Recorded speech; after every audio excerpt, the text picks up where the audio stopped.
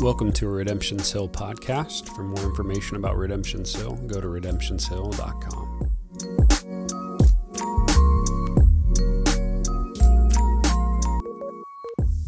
Jump right in. We are in Romans chapter 10 today. Super short reading. Would you stand with me while we read this? We're going to look at Romans 10, 1 through 4 real quick. It says this, "Brothers, my heart's desire and prayer to God for them is that they may be saved. For I bear them witness that they have a zeal for God, but not according to knowledge. For being ignorant of the righteousness of God and seeking to establish their own, they did not submit to God's righteousness. For Christ is the end of the law for righteousness to everyone who believes." This is the word of the Lord. You may be seated. Father, we pray that you would be with us through these texts.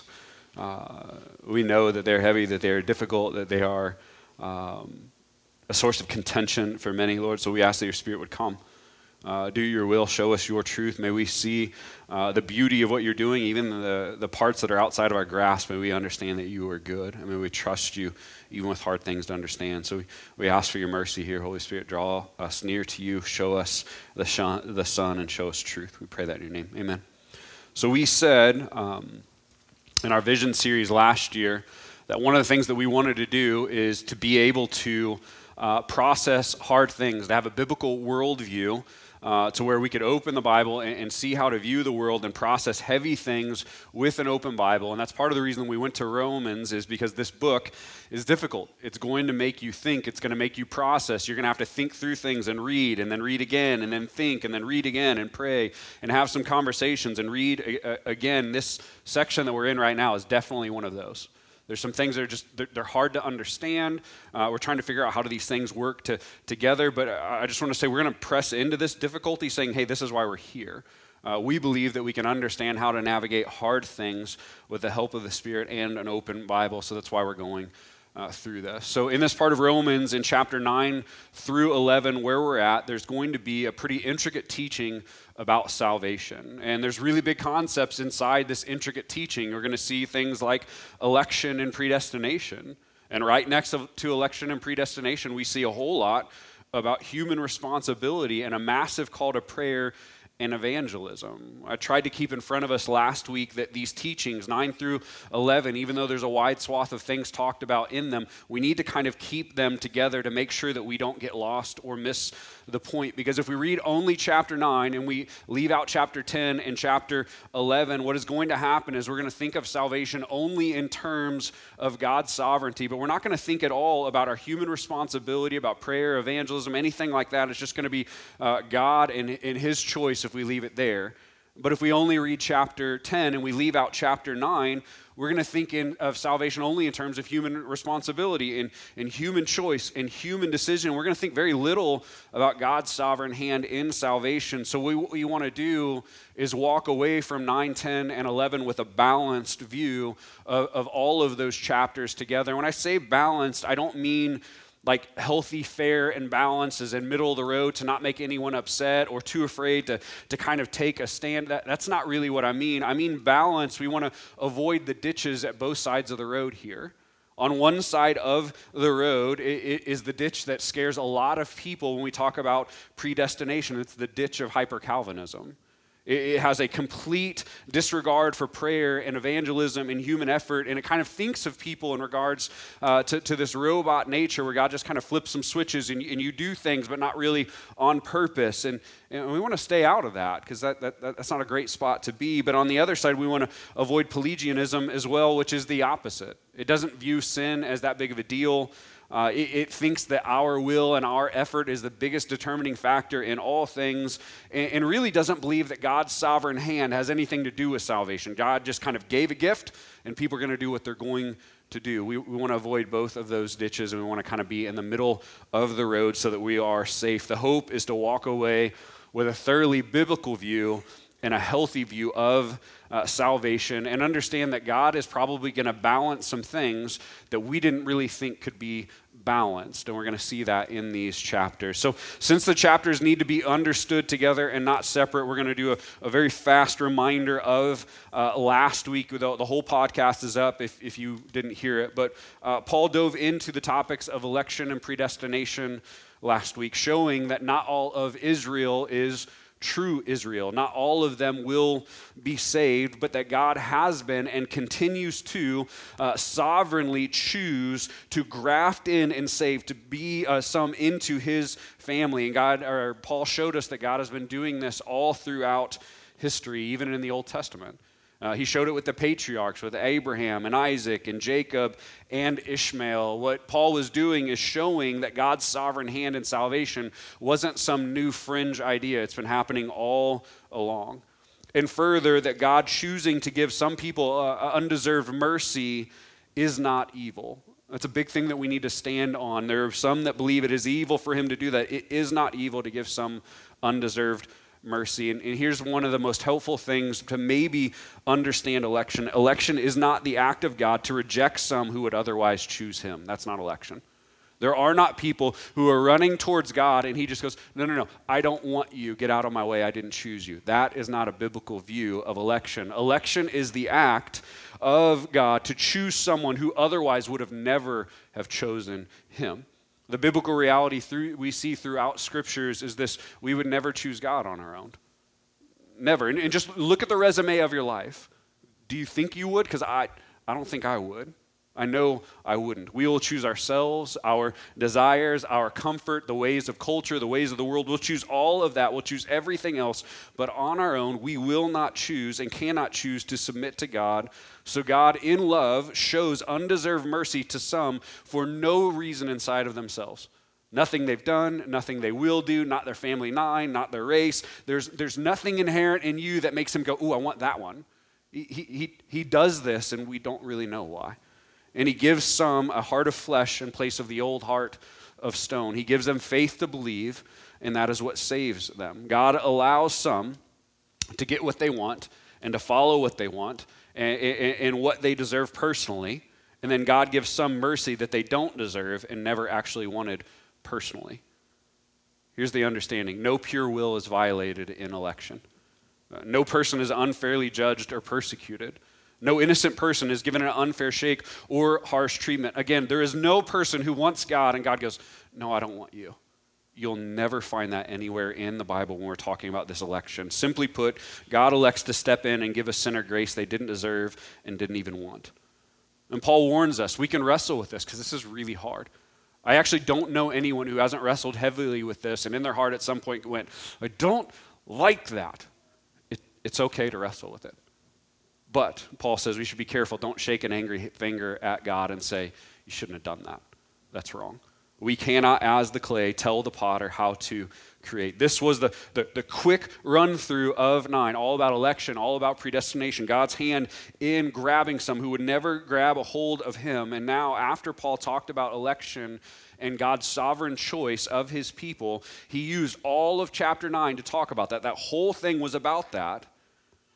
Then Paul opens chapter 10, and he goes back to referencing Israel again, his people, the ones that he was lamenting that wouldn't all be saved in the end. And he says this, again, all of 9, predestination and election. Then he's talking about the people, some of which he knows will not be saved. And Paul says, my heart's desire and prayer to God for them, as in all of them, is that they may be saved.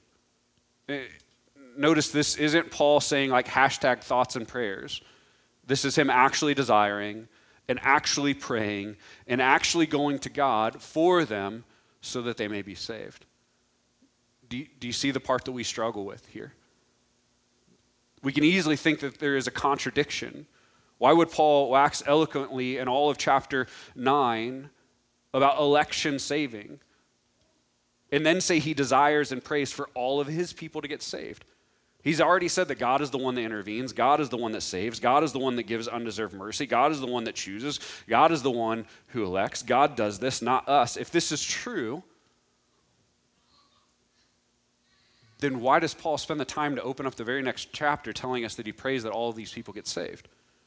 If God has already elected, if he's already decided before the foundation of the world, then why in the world do we need to pray? Because if God is sovereign, why do we waste our time praying? That's the tension, right? That's the apparent contradiction for us. Well, if he did, well, then why would I?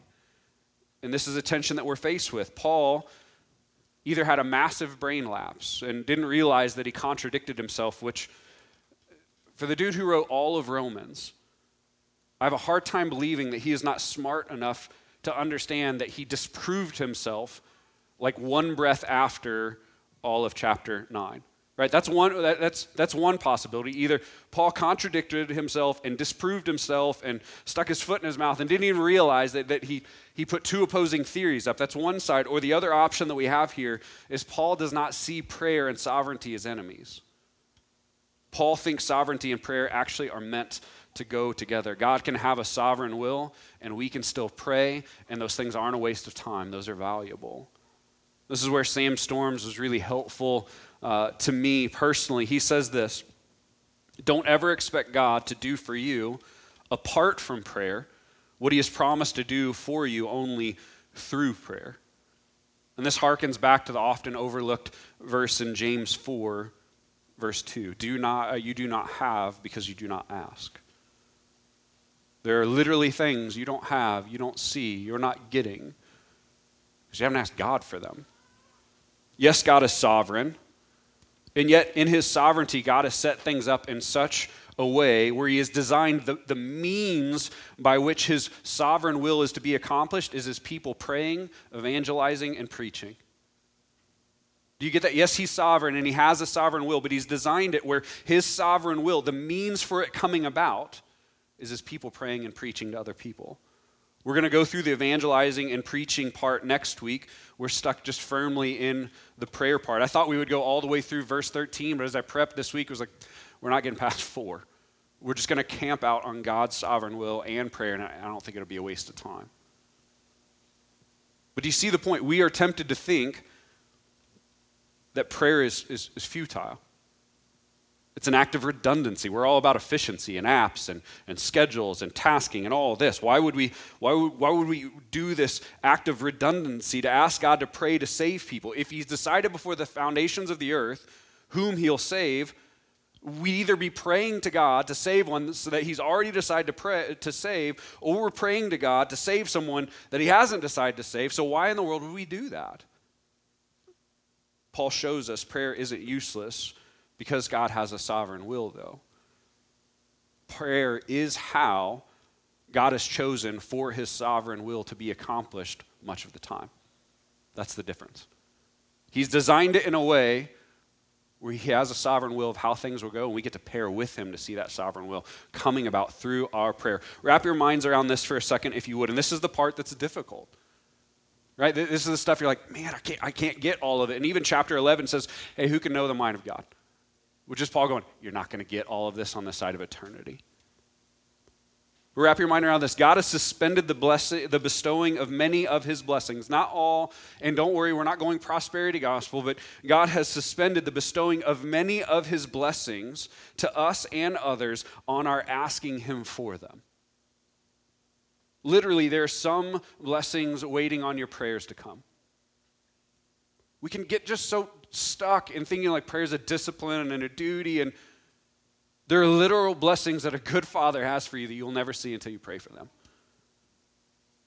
Again, I'm not talking about gold or money or your business working or prospering or hashtag your best life now or any junk like that. I'm talking about there are people being saved. There are things that people will be healed from. They're seeing people delivered from sin and evil and oppression, and there's pushing back of darkness and evil that comes when God's people pray to see that happen. And when they don't pray to see that happen, they will not actually see it. Let's look at some scripture to make sure I'm not off base, right? Isaiah chapter 30, verses 18 through 19. Again, what was the theory here? There are blessings that God suspends the bestowing of them until we will pray. Isaiah 30, 18 through 19. Therefore the Lord waits to be gracious to you.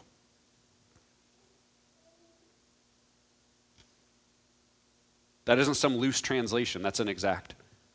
And therefore he exalts himself to show mercy to you. For the Lord is a God of justice.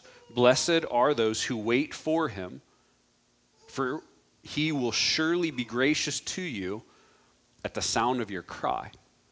As soon as he hears it, he will answer you. You can't wiggle around that. Like it's pretty specific.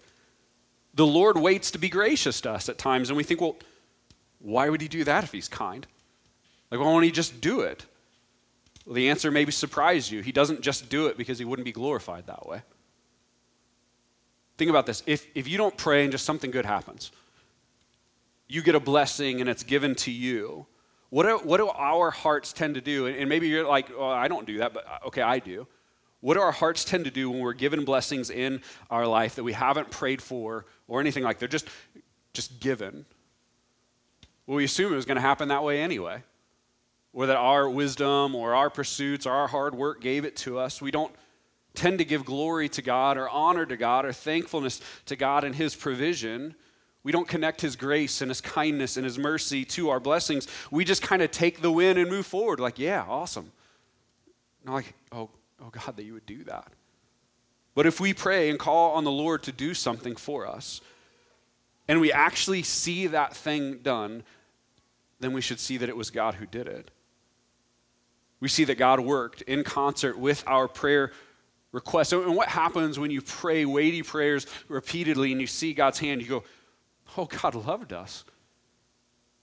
He listened. He answered me. He acted on my behalf. See, prayers allow us to work with the sovereign will of God. We get to play a part in God's will, breaking forth into our lives and give him glory when we see him do things. See, in this way, and God waiting to be gracious, this still fits both elements. God's will is to be gracious. That is his sovereign plan, yet he still waits for humanity to take upon themselves the human responsibility of the action of prayer. Again, sovereignty uses prayer as the means by which it shows itself. Your prayer and sovereignty are not enemies. They're friends. They go together. It's designed that way. Why? So that you would glorify your good Father when he meets your needs. And that you would see that you're actually a part of what he's doing and the mission that he's doing to reconcile a broken world back to himself. Ephesians 3, again, making sure that I'm just not stuck out in left field, making sure we're tethered to the word. Ephesians 3, 20 through 21. Now to him who is able to do far more abundantly, that's a lot, than all that we could ask or think according to the power at work within us, to him be the glory in the church and in Christ Jesus throughout all generations forever and ever. Amen. It is because God, in response to prayers, does far more than we could ever imagine that he is deserving of glory, this text is saying. Notice what this text does not say. This text does not say God will do more than we could ever ask, so just don't ask. It would be redundant and a waste of time. No. The text is a praise and a challenge placed together for God's people. It is saying God will do way more, abundantly more. It'll shock you more than you could have ever dreamed of when you ask him. Why? Because he's a good Father. What's the text saying? Again, this is not about your personal prosperity. This is about the kingdom of God and the work of God coming forth onto the earth. It is saying you're going to be surprised at what he'll say yes to if you just ask. You'll be blown away of the beauty that he has and the things that he has in store, but you have to ask. Again, this is the combination of God's will and human responsibility. You still have to ask. Prayer is the means by which God loves to do amazing things. Prayer is the means by which he chooses to do much of his sovereign will. Can God do things without our prayers? Absolutely. But is that how he chooses to work with the church in day-to-day life? Not most of the time. Then look at Matthew and Luke, where in the Gospels, the New Testament Gospels, we hear Jesus say this to the disciples. He says, there are certain things that will only happen through your prayer.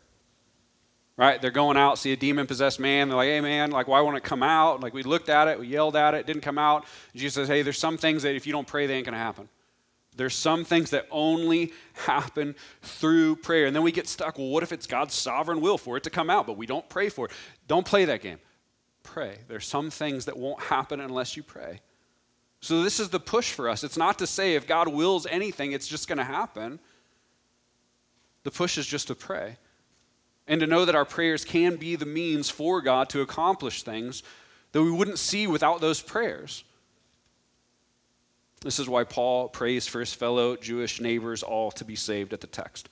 Again, in 29, he's lamenting not all of them are going to be saved. Then in chapter 10, he's still praying for all of them to be saved. Does Paul know which are the elect? We spend so much time trying to figure out, well, who is and who's not. That's a worthless thing for you and me to do. Does Paul know who is elect? Absolutely not. And it doesn't matter to him in the least. All he cares about is knowing that God saves through intercessory prayer. And since he wants these people to be saved, he prays for them like crazy. There's never a point that you see Paul wrestle with the sovereignty of God in a way that says, well, since God has a will for some things, I just won't pray because he's going to do his will whether I pray or not. You never hear that. And Paul's a champion of sovereignty. Election and sovereignty and the will of God. And what is Paul saying at the opening of his books? I pray for you constantly. I'm always praying for you. Hey, will you pray for me? There's something hard coming and I need your prayer. Let's pray. Let's be people over and over and over. He's championing both things beside each other. A healthy view of God's sovereignty is to say God has a sovereign plan for salvation. But since I am not God, I do not know that sovereign plan. So I'm going to pray for everyone I can as if they are elect already. And I'm going to pray, God, will you save your elect and some more if it's possible? Save my neighbor, my aunt, my father, my coworker, whoever. Save them all. Are they all elect? Wrong question. God, save them all. God, save them and let God do his will because he's a good father afterwards. This is the perfect time to examine something personal to our specific lives. Right? Is there a specific person that you are burdened to see come to faith, to see saved? And like you've been hoping and wanting and dreaming for them for a while. Maybe it's your mother or father, a brother or sister, your best friend or a coworker, somebody you hobby with, or just whoever it may be. Is there a person you're like, man, I want to see them come to faith? Well, the question that I would ask you and preface it, I do not ask it tritely or condescendingly at all. But the question we have to wrestle with in light of this text is if you want it, have you prayed for them? Regularly and specifically. And again, I'm not asking you as a gotcha or a guilt trip to be like, oh, I haven't, man. Like, no, that's not at all what I mean. There is something, I feel this in my soul. There's something inside of us that often mistakes a desire for a prayer. And those aren't the same things. Because you want something doesn't mean you prayed for it. A prayer and a desire are different. A desire is something you hope for. A prayer is something you ask for. See, we have this thing where we want something and it's good. And it's not selfish or evil, and we think it would be in the will of the Lord for us to have it. But then we think, well, God knows the heart, though. And he knows what I want because he knows my heart and he knows my inner parts, right? It's a good desire and he knows my heart and he knows I want it because he knows all things. And if he wants me to have it, in his sovereign will, he'll make it happen. And we can accidentally bypass prayer because of God's sovereignty. How many times have you thought about something that you hoped for? Maybe you talked about it with friends or shared it in your missional community. Maybe you even asked somebody else to pray for it, and then it hits you. I've talked about it a lot.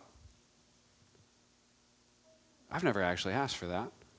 We can go to a whole other thing of psychology of like maybe it's easier to not to ask than to hear no and all that. That's a different thing.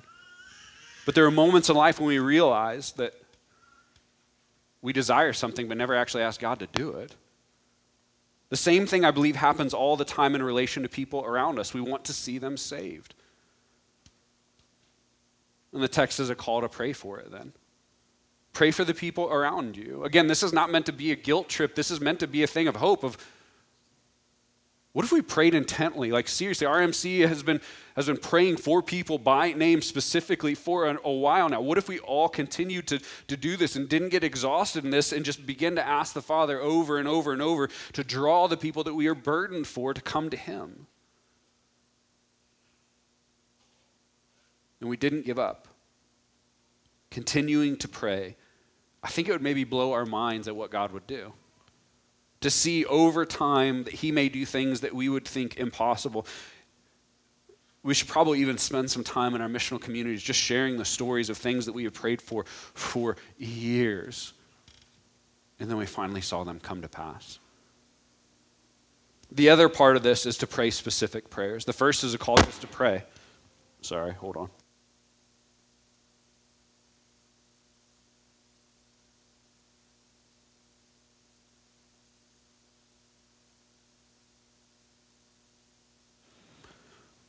There we go. Sorry about that. The other part is to pray specific prayers. We can forget to pray. And then we can pray and not actually pray for what we want.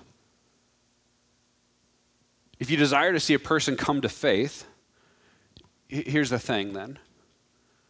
What do you want? I want to see them come to faith. Then why did you only ask for them to come to church? That's a great thing to pray for. I probably wouldn't stop there if that's what you want, though. I wouldn't just pray for an opportunity for you to share the gospel with a person. And just pray for a good conversation that revolves around faith. Those are great things. Again, pray those. Just don't pray only those. Even when we pray things like, God, will you show them their sin? Do you want them to stay in that spot? See, pray instead, God, save them. Give them a regenerate heart. Give them miraculous faith in Jesus and a trust in Jesus. Open their eyes to the beauty of Jesus and their mouth to confess him and their life to follow him. God, would you save them? Transform their heart. Make them new. Grab them. Adopt them. Seal them. Lord, would you please save? Oh, please make them come to church too. Specific prayers for specific people. Guys, this is really basic stuff, but do you know how much this hit me in the soul just thinking about this?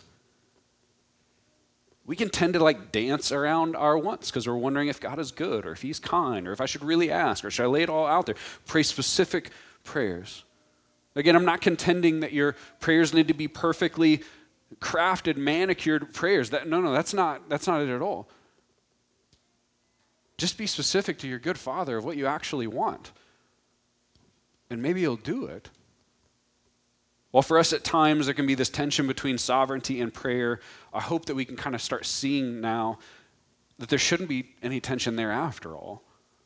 Another major realization or takeaway from this text is that we must be careful about our hearts and how they feel about unbelievers. Again, remember, he's praying for Israel in general, all of his brothers and sisters from Israel. Some of them are going to be saved, some of them are not, but he's praying for the whole group. And we've already heard this is a hard-headed group of people who led the charge to crucify Jesus. They were doing the unthinkable, things were crazy, and they were following the law only to establish their own righteousness. What would it be easy to do? It would be easy to write them off, to resent them, to judge them, to hate them. Yet Paul prayed for them. His heart was broken for them. Here's the thing we've got to watch out for. We have to be very careful to protect and defend our hearts in an age of cultural outrage. We have to make sure that the people who don't believe in Jesus, or if you're high on politics, the people who don't vote for you, or the people who don't see morality like you, or the people who do things that you consider idiotic or evil, those are people who fundamentally just haven't gotten the free gift that you were given. At the base level, you were given a gift that you didn't earn and didn't deserve, and they don't have it yet. Be careful about a heart that gets so angry in our world. See, election steals our ability to puff out our chest. It steals the ability to think that we earned our salvation. It also should keep our hearts tender towards the people around us. Can we disagree with people? Oh, yes. And sometimes we should. Can we push back against evil around us? Yes. Are there times to speak against the evil around us? Yes. We have to guard our hearts and not hate people who God may actually want to save. Hear this, we cannot turn everyone into an enemy out of fear or anxiety. God wants to save people that will shock you. And if we're honest about our own story, I think we think it's shocking that he saved us. If we regard everyone as too far gone or too evil or too something for God to save them, if our anger has risen to unhealthy places and our cynicism and just if we're too riled up, too frustrated with the world around us, I think it would be a perfect time to ask the Father for help. Again, be careful in a world of hot takes and venom and outrage to not let that sink too deep in your heart. All the things that you hear and that you center yourself around and you spend time with, those are seeds that get into your heart. Be careful with those seeds. Because if they sprout out anger and low-key hatred for people that God may want to save, how in the world will we be on mission to a broken world? Sincerely, if your heart is not in a good space for the people around, I think this is a good time to ask the Father for compassion. In worship today, ask the Spirit, will you help me see through the Father's eyes again, because things are off. Things are off. I'm too upset. I just feel I'm too angry and I can't fix it. How can we be salt and light to a world that we just want to lash out against? And here's the other thing, right? You may consider, if that is you, there's a really good chance you need to shut down your social media. I don't know what sites you're going to. I don't know what radio things or blogs you're hearing. If that is you, there's a reason that you're there. It may be a good time to shut down some stuff.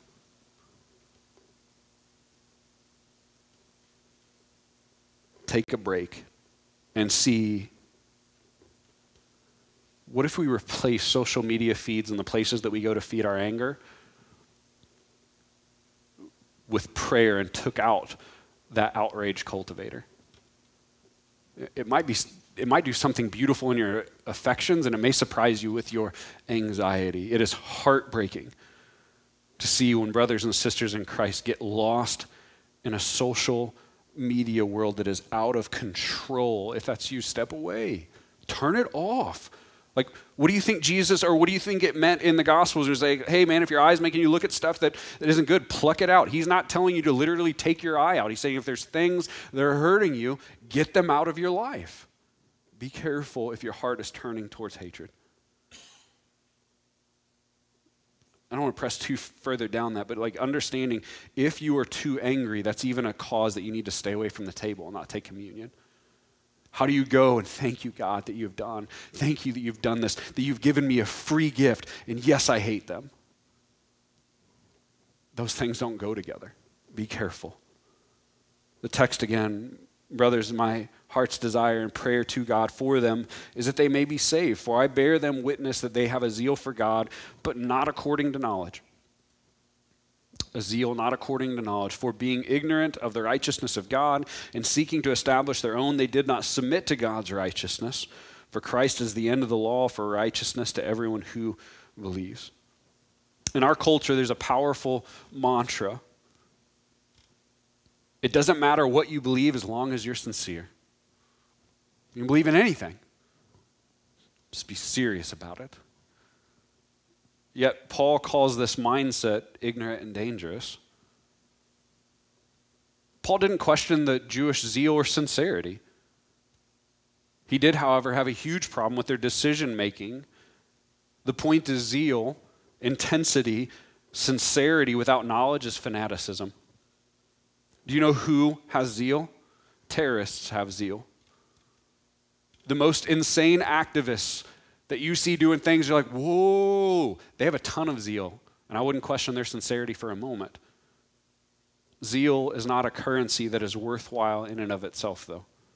Paul is warning us about having zeal over what we don't know, about pressing really hard. And there's this inner thing that tends to do that. We double down on what we don't know and just kind of push harder because we think we should. Please be careful about running really, really, really fast in a direction that you're unsure of. Because it's possible to be a zealous religious person all of your life and miss out on God's gracious gift of salvation in the process. Be careful. Here's the problem. The Jewish people that Paul was referencing, they're really dedicated to the routines, to the rituals, to their version of morality, and to the law to perfect them. They were zealous for the rules of God to make them righteous. They did the right things, stayed in the right lane, like voted for the right people, like all that mindset. I'm like making all the right decisions. They were determined to follow God's ways without God's sent Savior, though. That's the problem.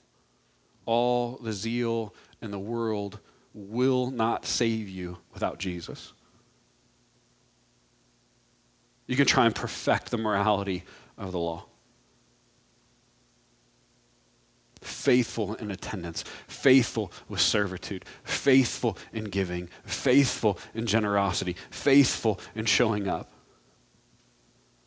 If you do it all without Jesus, you've still missed it all. This is what Paul means when he says Christ is the end of the law for righteousness. We'll dig more into the ins and outs of this later, but Jesus is the end of people going to the laws of God to try and get clean. Jesus is the way, the only way. I'm not exactly a young boy anymore, but one of the things I've seen on repeat is zeal in the church. It's people who refuse to submit to, follow, or seek Christ personally, but they'll show up and they'll give their time and they'll tithe. And here's one of the things I see. They'll come in with fire in their belly and hands lifted high and sing as loud as they can, but they won't actually love or submit to Jesus. Paul warns us, do not let intensity deceive you if you are not trusting in Christ. Do not let sincerity make you think that things are okay. Christianity is still and always will be looking to Jesus for your righteousness. There's no other place you're going to get it. We're justified one way through one person. It's still trusting in Jesus for what we could not get on our own. To wrap things back around, God has elected to save some in one way, through Jesus. And he has made it so that his election may come about through his people preaching and praying. So when you ask, hey, is it important that I pray? Do you want to see the will of God come? Yeah. Hey, is it important, I'm an elder, I'm the preacher, so of course some people think, well, TJ can, and Gary can, and Lauren can. Of course those people should preach, but should I preach? Do you want to see people come to faith? I think the beauty of this is you do not see any hierarchy. These people preach and pray. It's what would it be like if everyone who followed Christ believed that their prayers and their preaching could do amazing things? I don't have all the... Yeah, God does. Don't worry about that. This is the beauty. The church praying and preaching can see unspeakably good things happen. As we wind down for today, last week was a text of declaration. There was not a whole lot of action points. It was just, this is how God's sovereign hand has moved. This week there is, though. There is some application. So here's the things I want to leave with you. Just some questions, and then a prodding to kind of deal with those questions in worship. Have you been avoiding prayer because you think God has it on his own? Right? Maybe sovereignty or life or distraction or just, God's big, he'll take care of it, has stopped your prayer. If you have, man, then I would hope that you would see this text as an invitation into prayer. An invitation to see beautiful and unimaginable things come to pass through your prayers. not just mine or someone else's, through your prayer. So the thing is, if you kind of stop praying because you think God has it under control, here's my urging for you. Pray big prayers, pray specific prayers, pray regular prayers, but just pray them and see if God may not do things through it. The people of God praying pushes back darkness and does unimaginably good things. Here's the next. Have you felt a burden for someone to come to faith but just not really prayed for them? Man, if that's you, then here's what we're going to do. We're going to take some time in worship for you to pray for them. I don't feel really good about being like, hey, if you haven't, then maybe possibly if you want to at some point, remember, do it. What we're going to do is we're going to carve out some time after the second song, I think, to just give you a time to sit there and pray.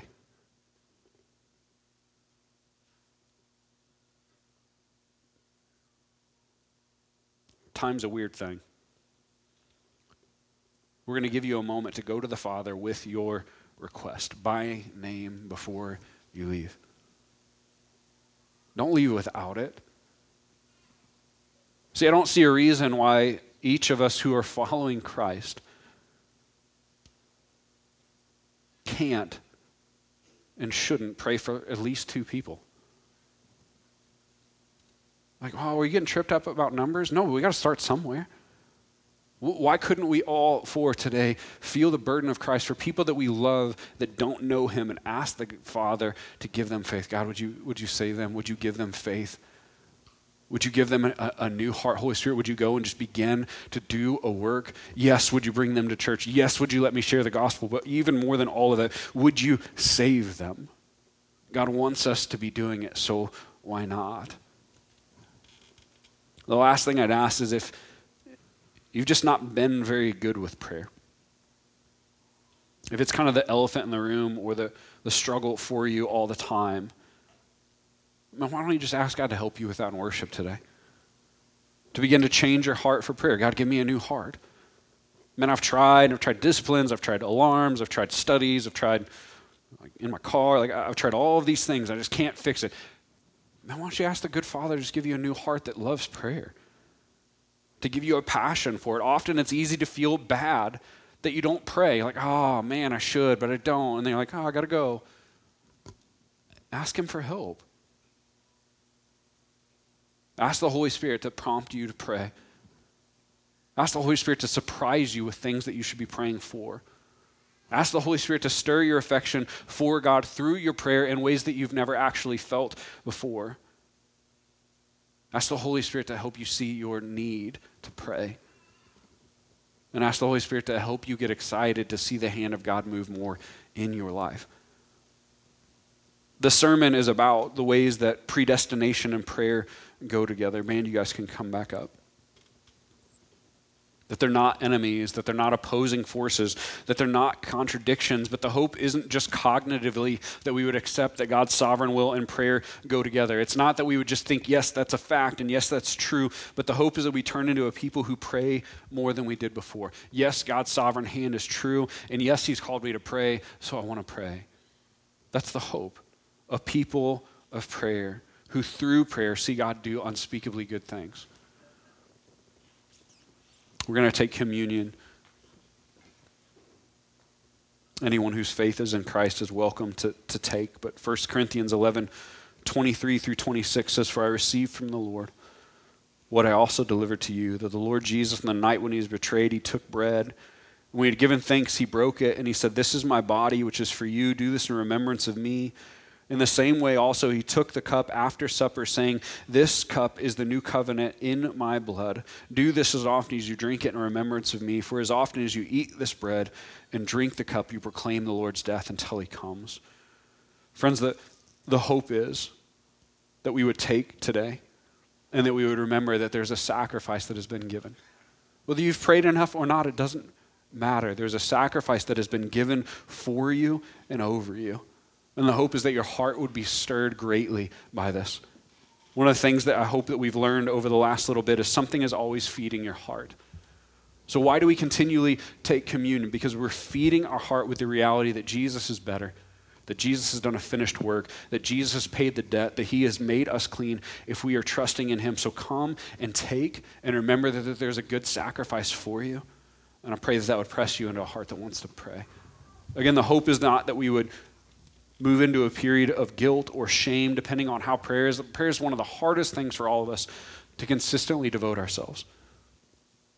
But the hope is that our affection would be stirred to God to pray, that our desire to see him work through prayer would increase.